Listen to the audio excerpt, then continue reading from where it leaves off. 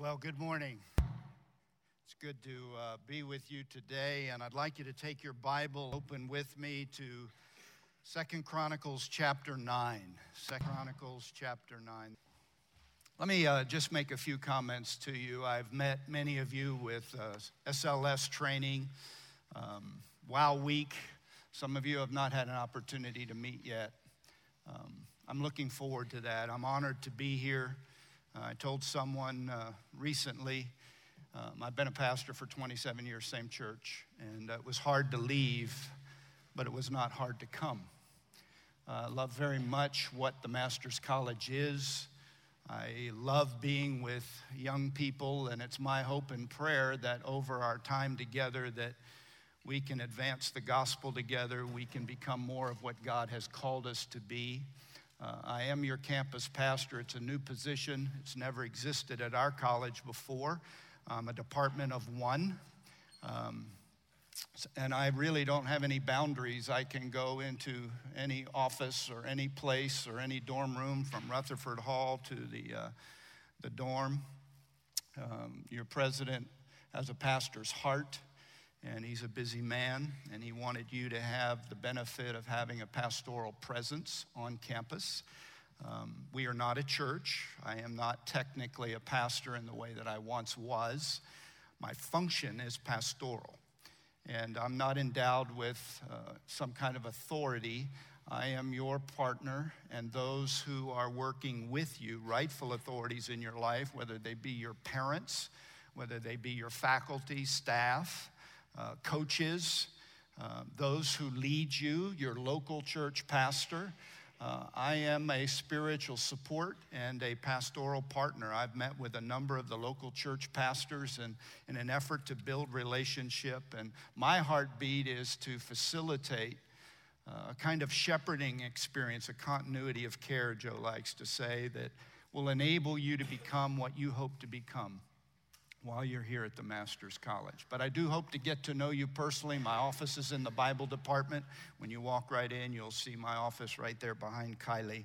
So I hope you'll stop by, and I hope we'll have a chance to get to know one another. But I'm pleased to be here, and I'm honored to have the opportunity to open God's Word with you this morning. My thoughts this morning, my heart to your heart, and it is life on life. Austin Duncan will be with us on Wednesday, and I talked to him yesterday, as I have with most of our speakers. And I asked them one thing: tell our student body what you wish you knew then that you know now. If there's anything you could pass on that has impacted your life and heart as a Christian, more than words, your own psyche, your own soul. What is it that burns in you that you would say, you know what, if you don't get anything else, if you don't get anything else but this in your pursuit of Christ, let me share what has really impacted my life. And that's the spirit of where we're headed this year. And that's the spirit with which I want to begin this morning. And I want to cultivate, and here's my opening statement, I want to cultivate, as your partner in pursuit of Christ, an intentional heart. An intentional heart. I want you to see a picture. I'm going to share a couple of pictures with you, some visual and then some out of God's Word. I want you to see a picture. If you can deliver that picture for me. Oh, not that one. Can you give me the first one? It was like a high speed. There we go. Do you know what that is? That is unrivaled possibility and huge potential. That's a Ferrari Enzo, named for the founder of Ferrari. F1 technology, ceramic brakes, 660 some horsepower, nearly 500 foot-pounds of torque, 0 to 60 in 3.4, top speed 217 miles an hour, one of 399 ever built in honor of the founder of Ferrari. This car has F1 technology, sequential shifting. This was a rare, unique, and unbelievable performance machine. If you bought one new, you had to be on a list. You had to be approved. You just couldn't buy one even if you had the 700 plus grand to purchase one. By the way, they're worth 1.5 plus now million. That's a Ferrari Enzo.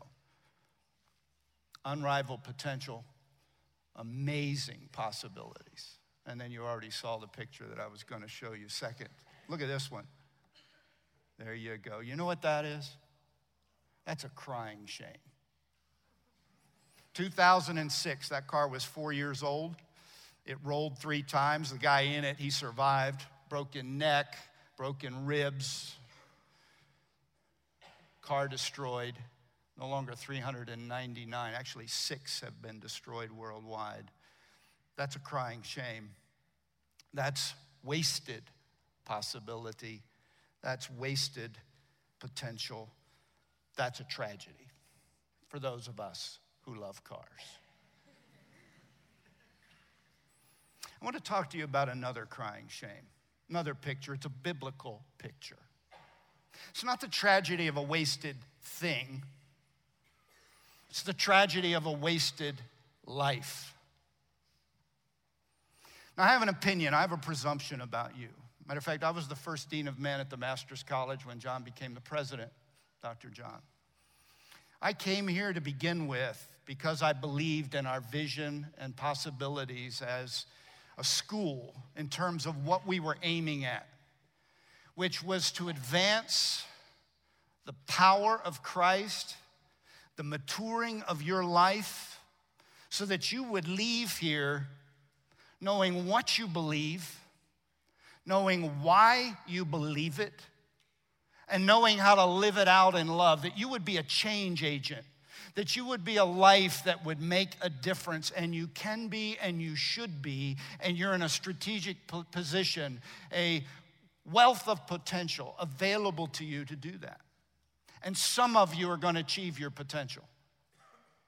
You're going to come out of this place with the training that you've had and the instruction that you've had and the relationships you've built and the opportunities you've experienced, and you are going to be an agent of change in a world that desperately needs it.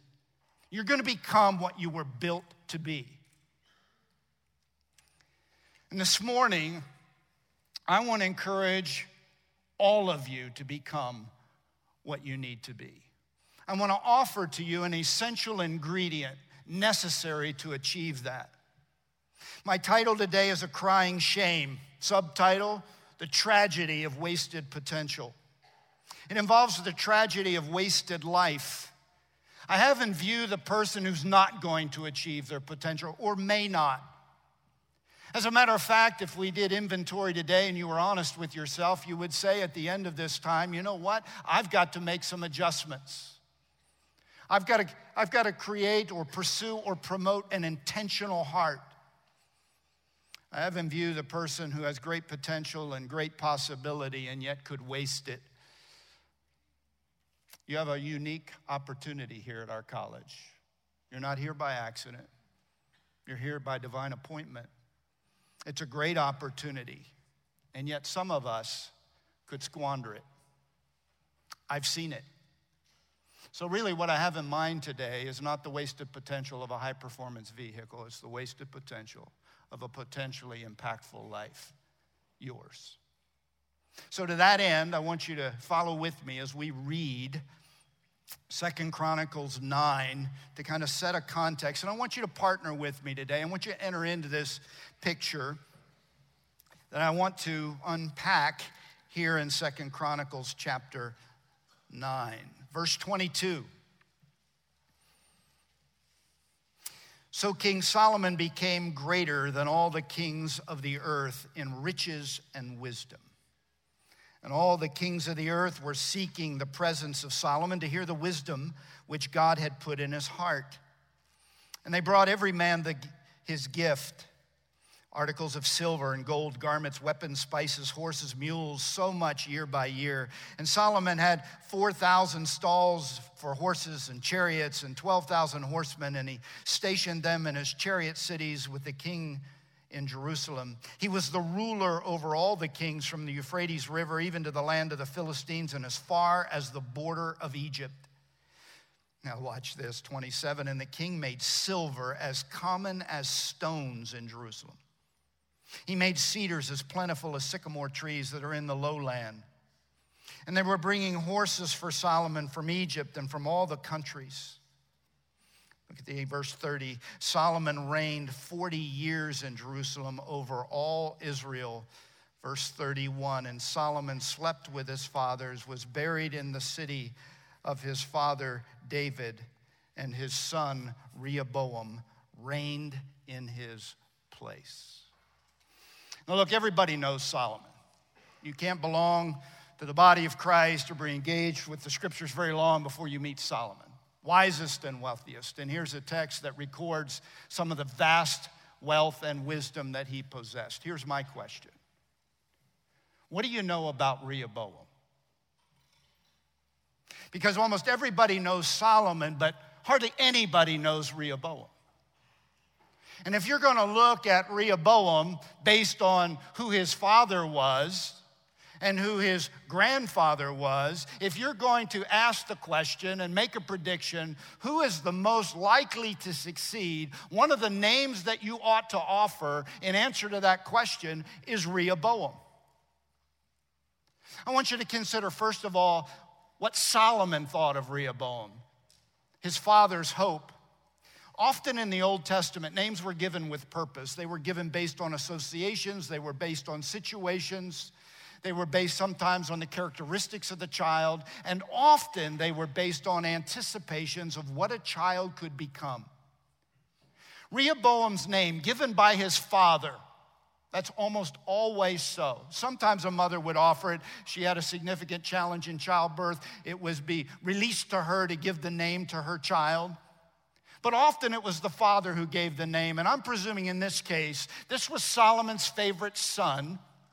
And this is the name that he gave him, Rehoboam. And that name means this, I think, in anticipation of a father's hope in the life of his son and all of the potential that existed there. Rehoboam means enlarger of the people, the expander, the bigger, the make it bigger, the make it better child.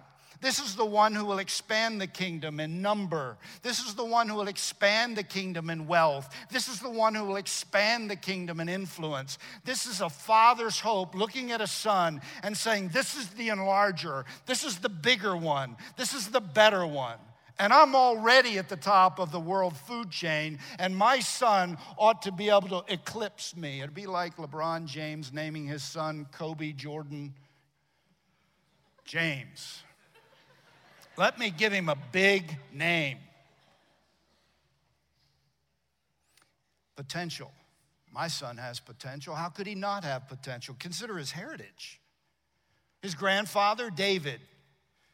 David, the giant slayer. David, the Philistine defeater. David, the inspired songwriter. David, the God chaser. David, courageous leader. David, the man after God's own heart, Rehoboam's grandfather.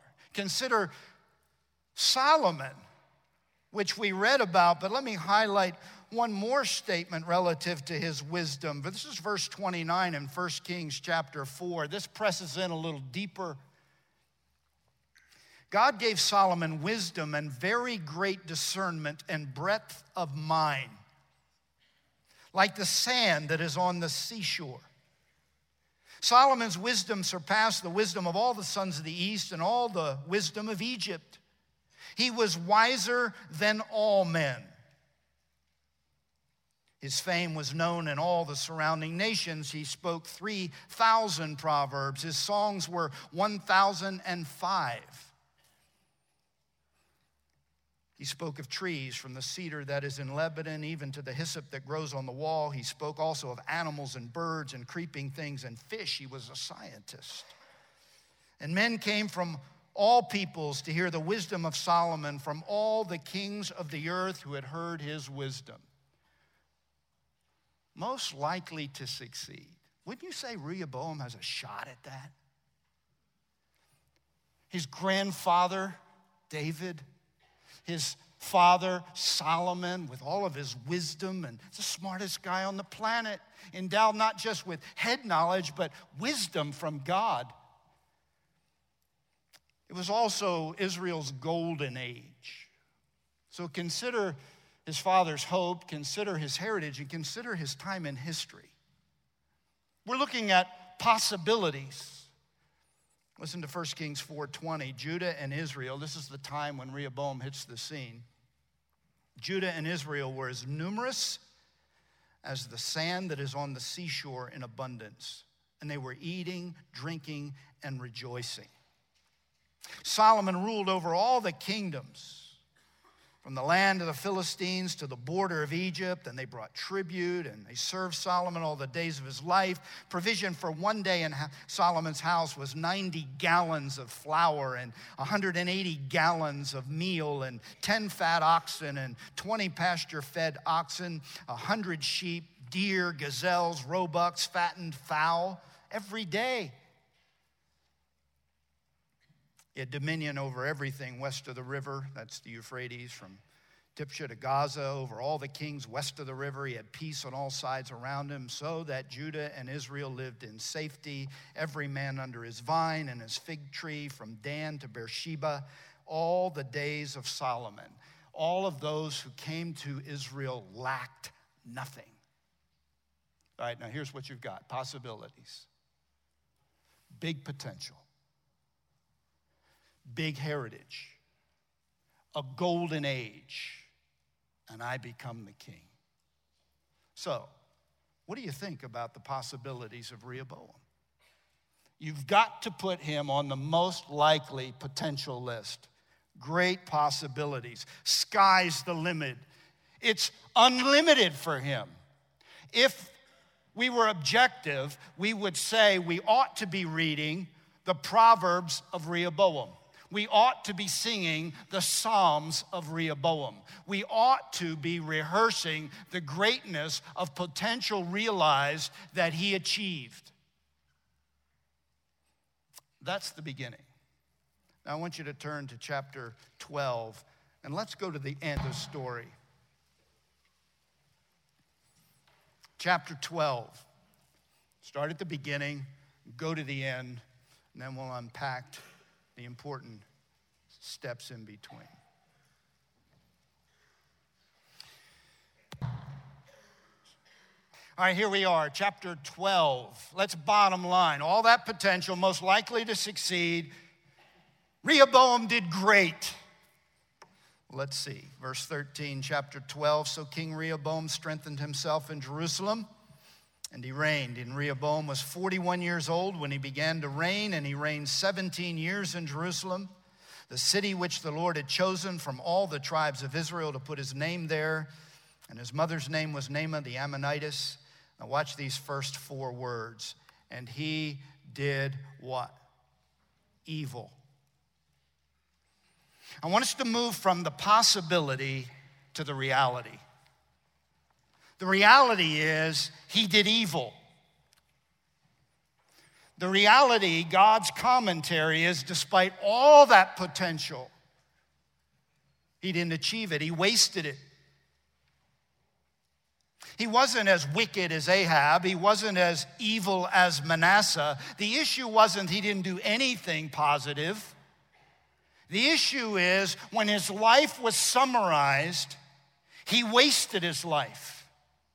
Matter of fact, if you travel through the Old Testament and you look at kings and God's assessing of them, it comes out in one of two ways. He either did good in the sight of the Lord or he did evil in the sight of the Lord. He either achieved his potential or he wasted his potential. We are big on eulogies. God is big on realities. And the reality is there's going to be a life summary sentence. At the end of your education, at the end of your life and all of your ministry and career investment, all of your family life and summary, your name will equal he did good in the sight of the Lord, she did good in the sight of the Lord, or they did evil in the sight of the Lord. It'll be accurate. It'll be infallible, it'll be unchangeable, and it will be irreversible. And that is the biggest crying shame of all. That a person can be here and end up there. Here's a third thing I'd like to offer to you. Considering his possibilities, considering the reality, let's consider this question. Why did his life end this way? What are the contributing probabilities? What happened to him? Can I offer you some ideas? Let's try this. What went wrong with him? Why the wasted life? Well, it could have been his compromised and confusing father. Because his father, Solomon, said one thing, and at the end of his life, he did another. Listen to 1 Kings 11. King Solomon loved many foreign women, along with the daughter of Pharaoh, a Moabite, Ammonite, Edomite, Sidonian, and Hittite women from the nations concerning which the Lord had said to the sons of Israel, you shall not associate with them, neither shall they associate with you, for they will surely turn your heart away from and after their gods. Solomon held fast to these in love. He had 700 wives, princesses, and 300 concubines, and his wives turned his heart away. For it came about when Solomon was old, his wives turned his heart away after other gods, and his heart was not wholly devoted to the Lord his God as the heart of David his father had been. Solomon went after Ashtoreth, the goddess of the Sidonians, and after Milcom, the detestable idol of the Ammonites. Solomon did what was evil in the sight of the Lord. He did not follow the Lord fully as David, his father, had done. All right, here's a probability. The reason Rehoboam ended up where Rehoboam ended up is because he had a compromising, hypocritical father who said one thing and ended up doing another. He was very, very wise. He heard from God, and then he blatantly disobeyed God. How confusing would that be? Maybe the reason he did evil is because he had a compromised father. And here's the truth. Some of us have compromised fathers. Some of us have had compromised leaders in our home. Some of us are inclined to say, I can't achieve my potential. I may not realize what God's built me to be because my father isn't what he should be. He said one thing and he did another.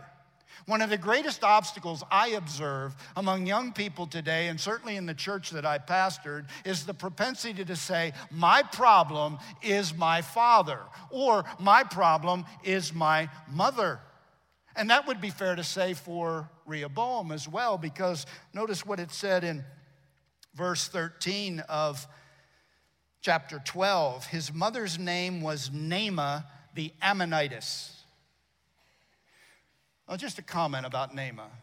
First of all, she's identified with the Ammonites, and the Ammonites had a god called Milcom, and that, or Molech. It's listed different in different places. And he's the one in Leviticus and Jeremiah, that god, that false god, that idol, that's the one where parents would take their children and they would pass through the fire. They would offer their children as a burnt offering to that god. They were also known as a fertility cult. That is, they practiced immorality as an act of worship, fertility. They couldn't be more pagan. They couldn't be more detestable, which is what is said of Solomon.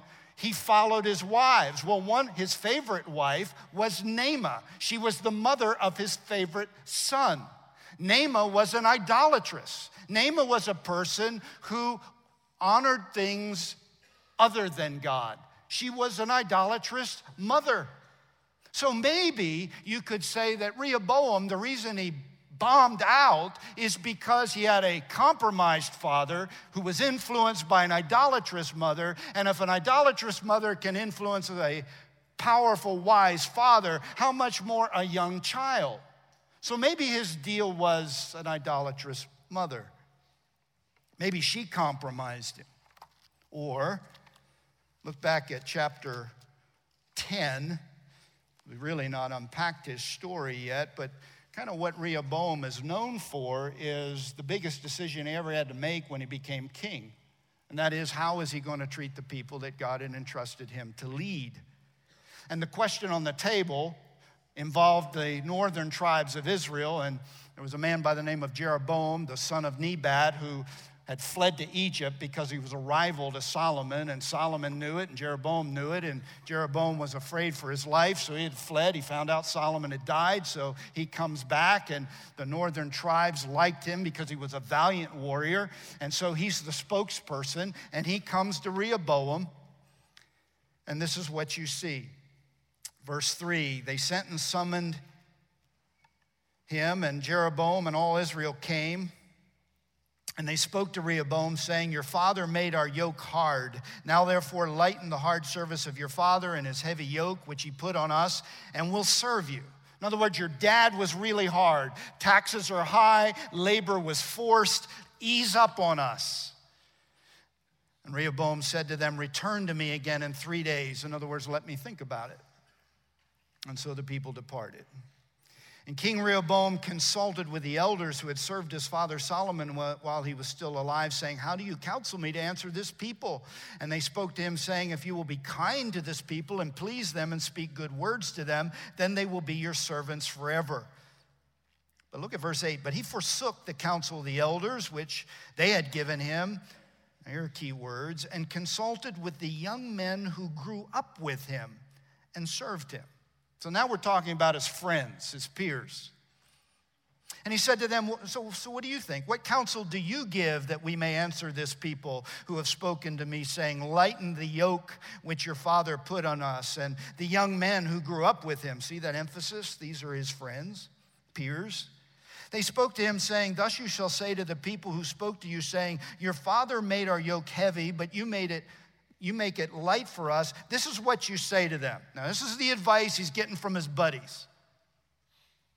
You tell those people who are asking this request, my little finger is thicker than my father's loins. Which, summarizing, and it's a vulgar statement, summarizing, it is a disrespectful statement. Summarizing, it says, I'm more of a man than my father ever was. These were disrespectful comments offered by, I'm going to call them foolish friends. Verse 11, tell them this, whereas my father loaded you with a heavy yoke, I will add to your yoke. My father disciplined you with whips, I'll discipline you with scorpions. So here's the advice. Make it harder. Be harsh with them. They're disrespectful, they're vulgar, they're rude, and they're harsh.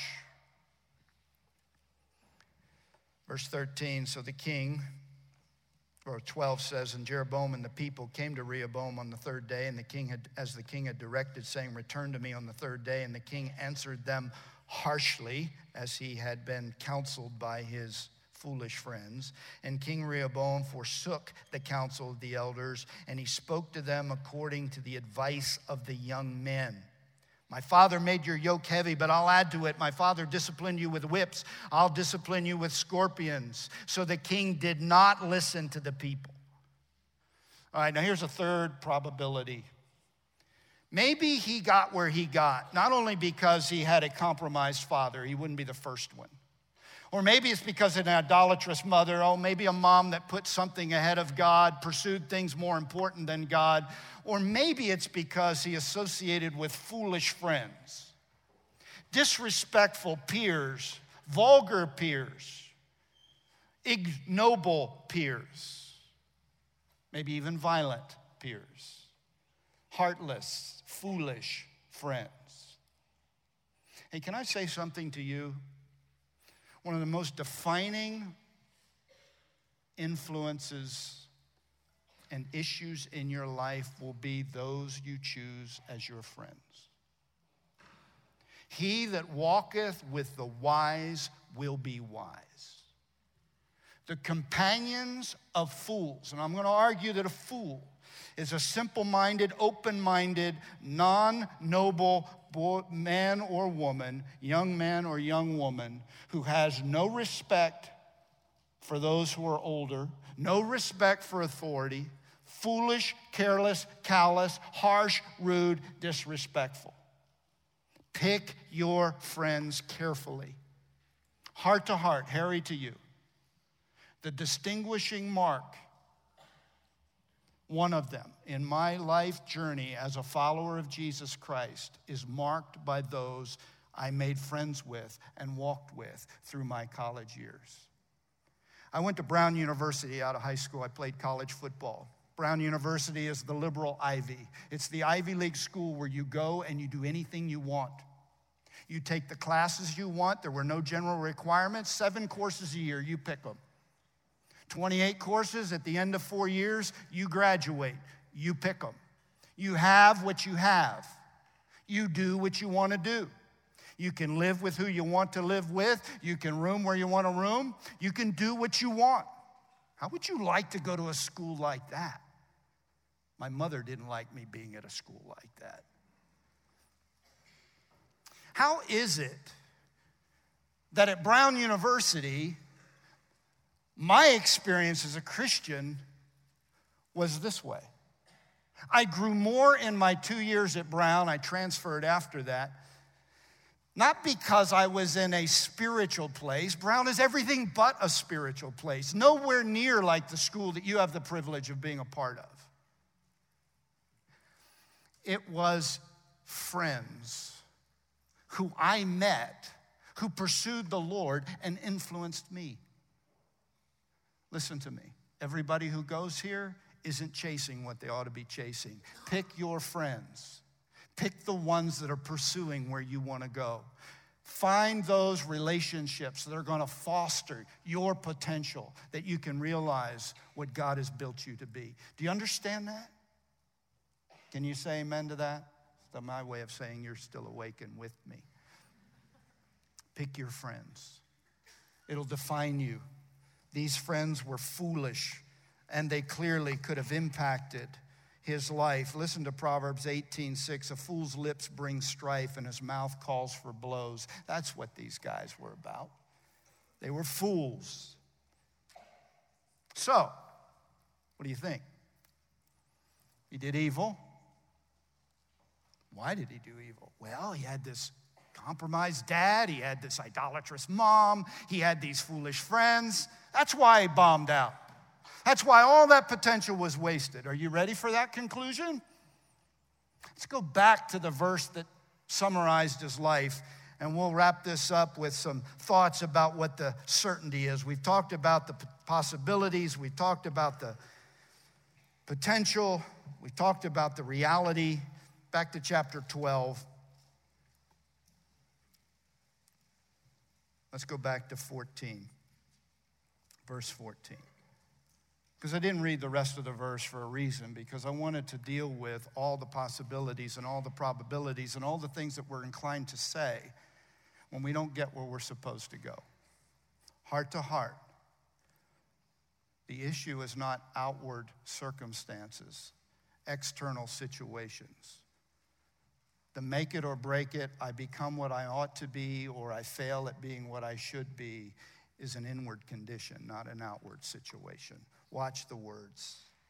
Verse 14, he did evil. Do you see the causal clause? Because he had a screwed up dad and an idolatrous mom, and he had stupid friends. Anybody read that in their translation? You won't, because what it says is he did evil because he did not set his heart to seek the Lord. Here's the certainty, not the probability. Rehoboam's wasted life, the crying shame that became his legacy,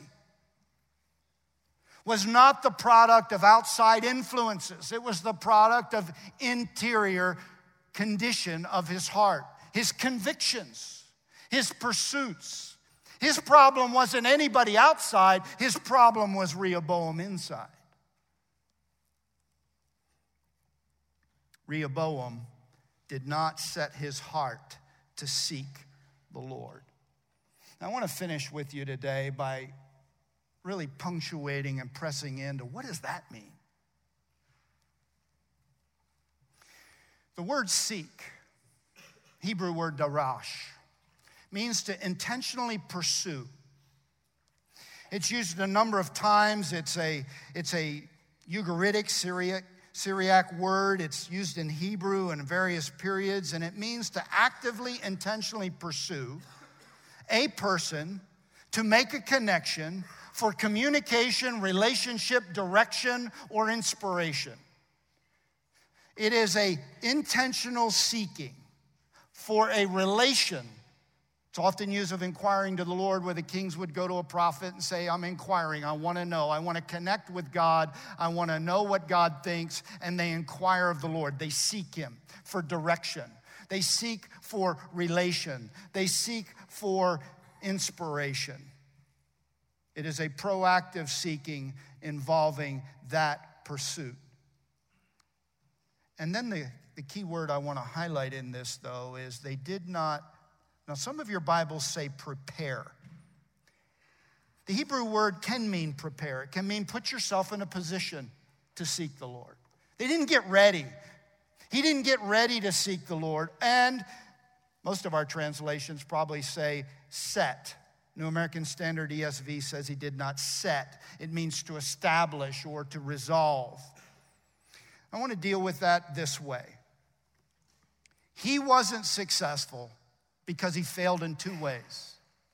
He failed to seek the Lord by putting himself in a position to connect with God relationally, for inspiration, for direction, for his life satisfaction. He didn't put himself in position. Look over in chapter 11, and you get the force and nuance of this flavor in verse 16.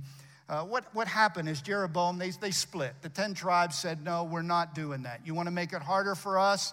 They split off. Jeroboam became their king. And they rejected all overtures from Rehoboam to fix it. Rehoboam actually sent one of his representatives to Jeroboam, presumably to say, hey, we can work this out. And they stoned him. And Jeroboam chose to reject and jettison all the priests and all the Levites and all the God worship leaders and sent them away or restricted their function. So they, in order to worship God, needed to find a place where they could do that. That's the flavor you have in verse 16 of chapter 11. And those from all the tribes of Israel who set their hearts on seeking the Lord God of Israel followed them to Jerusalem to sacrifice to the Lord God of their fathers. We can't worship here.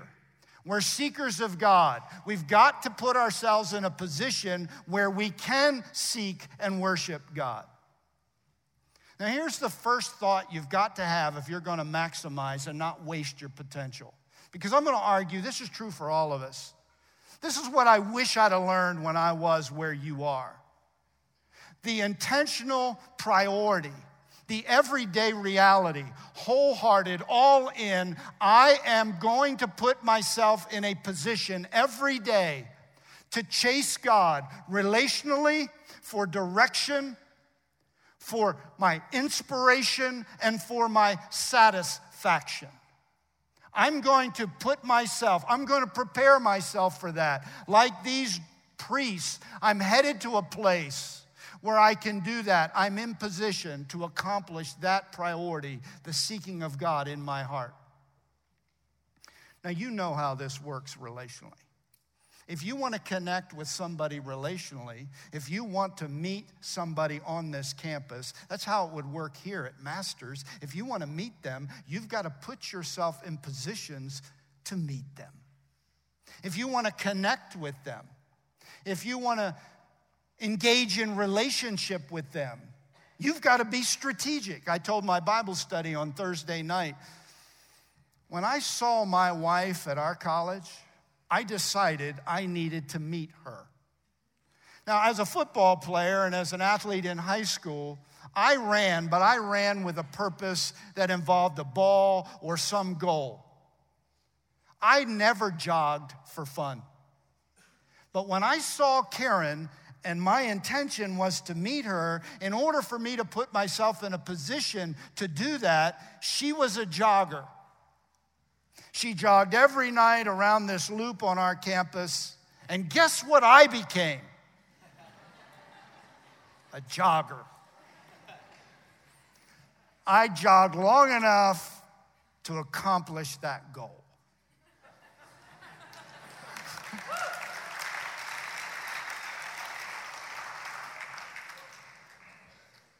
Now you get that, right? If you want to seek relationship with somebody, you've got to put yourself in a position to connect with that somebody. Now let's translate that over to God. I want to connect with God. I want to seek God. I want to experience God. What am I going to do? I'm going to put myself in a position where you connect with God. I connect with God where?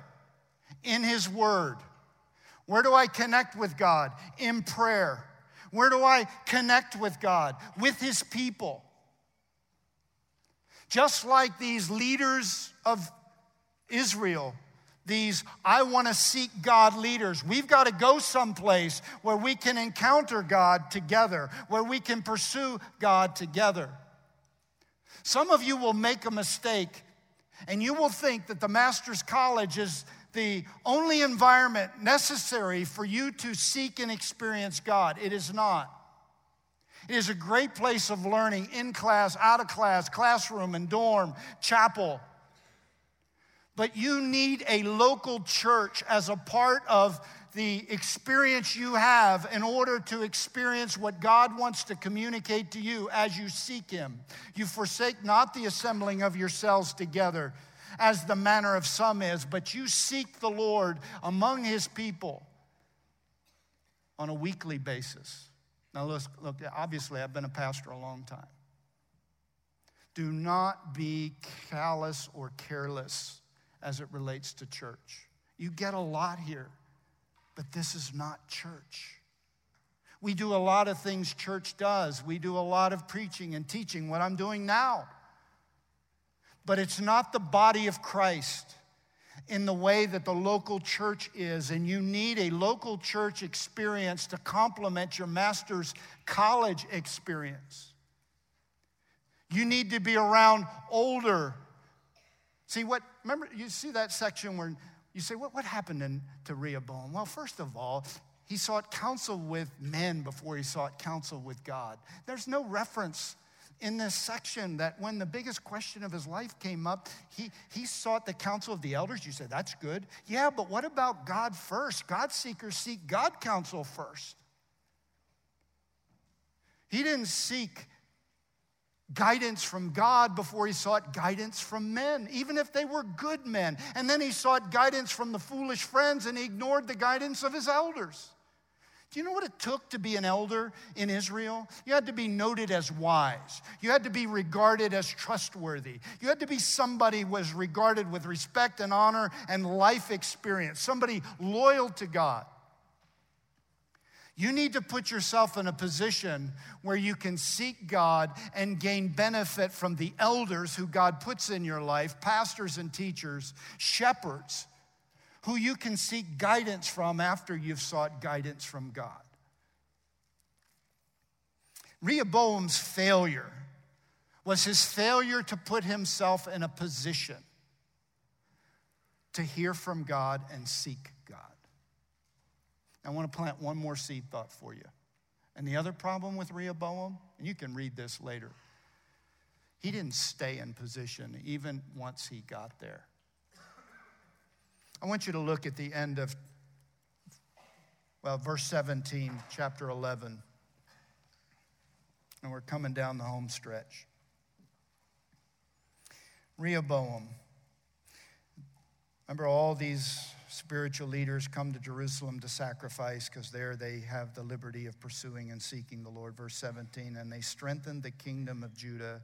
They supported Rehoboam, the son of Solomon.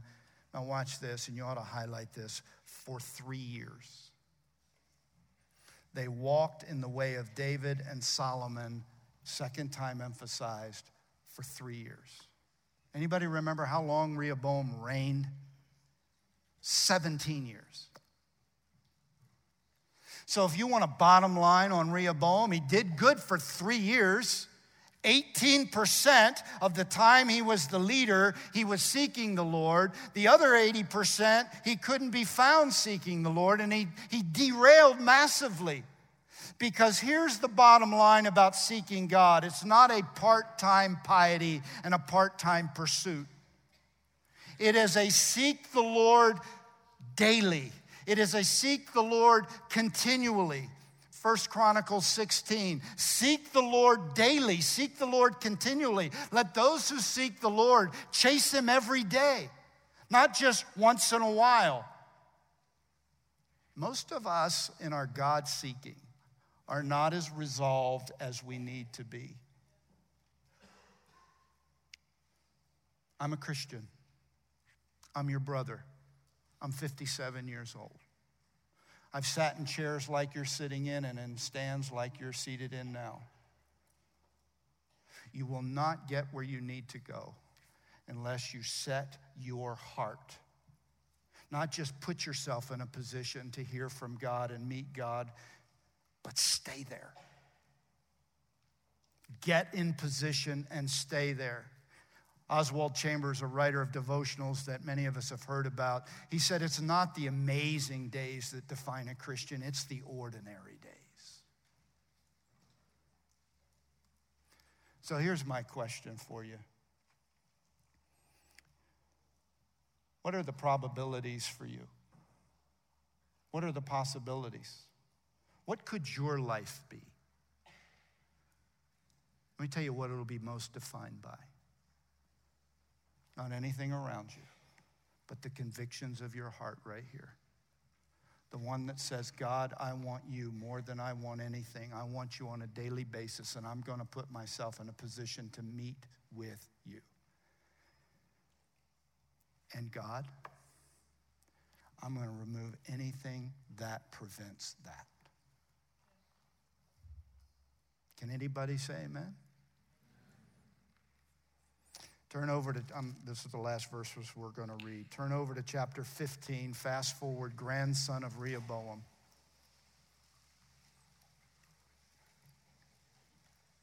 This is Asa. His dad lived 3 years as king after Rehoboam died. Asa becomes king, and verse 2, chapter 14 says he did good and right in the sight of the Lord his God. Verse 17, chapter 15, his heart was blameless all of his days. Now that's where you want to land. You want to land with he did good and right in the sight of the Lord, and he was blameless all of his days. He didn't waste his potential, he achieved it. Well, look at how that happened. Chapter 15, verse 1, the Spirit of God came on Azariah, the son of Oded, and he went out to meet Asa.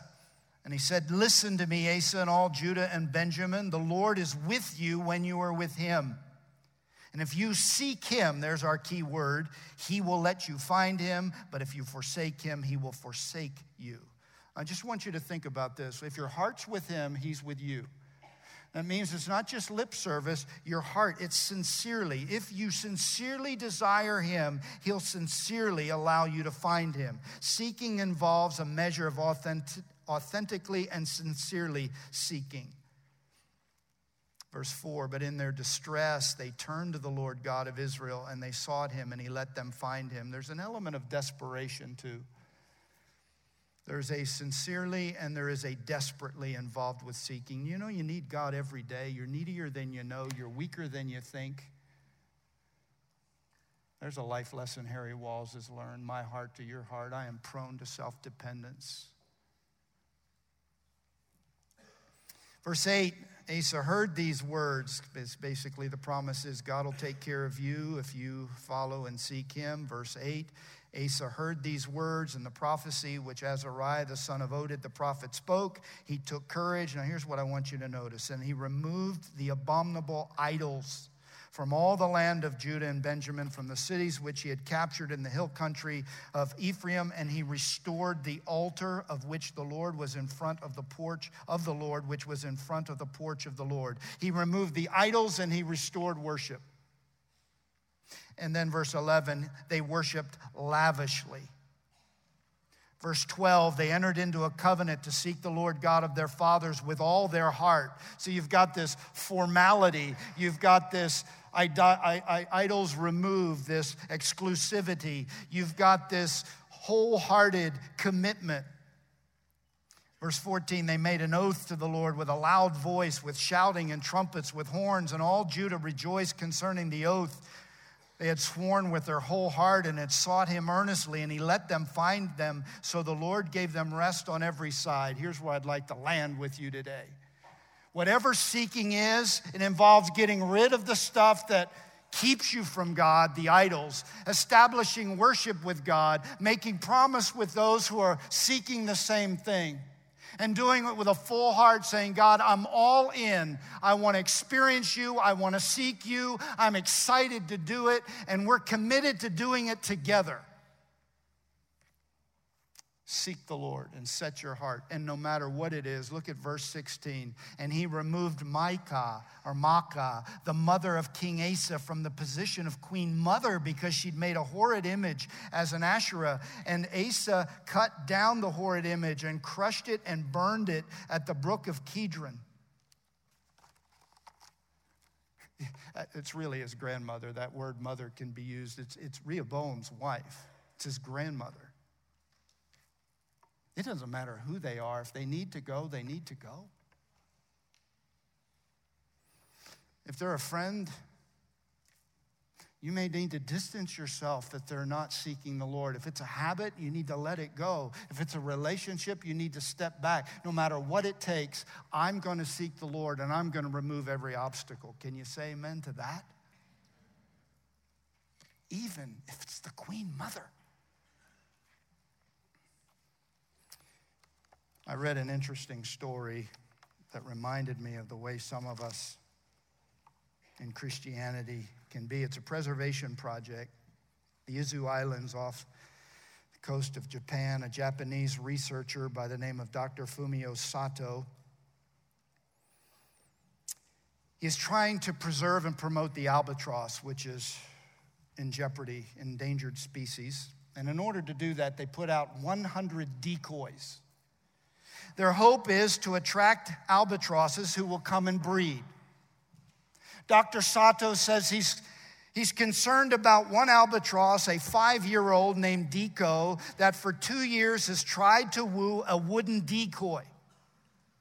He's built fancy nests, he's fought off rival suitors, and he spends his days standing faithfully by the wooden decoy's side. Sato writes, he seems to have no desire to date real birds. And you did what I did, you laugh. But then this is the way I want to close. That is funny. But some of us are seeking and courting the decoy of the world. And we're missing real life and real relationship with a real God. A crying shame is we would trade the real thing for a lesser thing. Father, thank you this morning for the privilege of preaching. Thank you for the time in your word. I thank you for this picture, Rehoboam. May he stimulate and inspire through his negative life example to challenge us to become the men and women that you want us to be, that none of us will be the tragedy of wasted potential, but the realization for your glory of all that we were meant to be. God, we love you and we need you. And to that end, I ask that you help us to direct our hearts to the Lord. In Jesus' name, amen.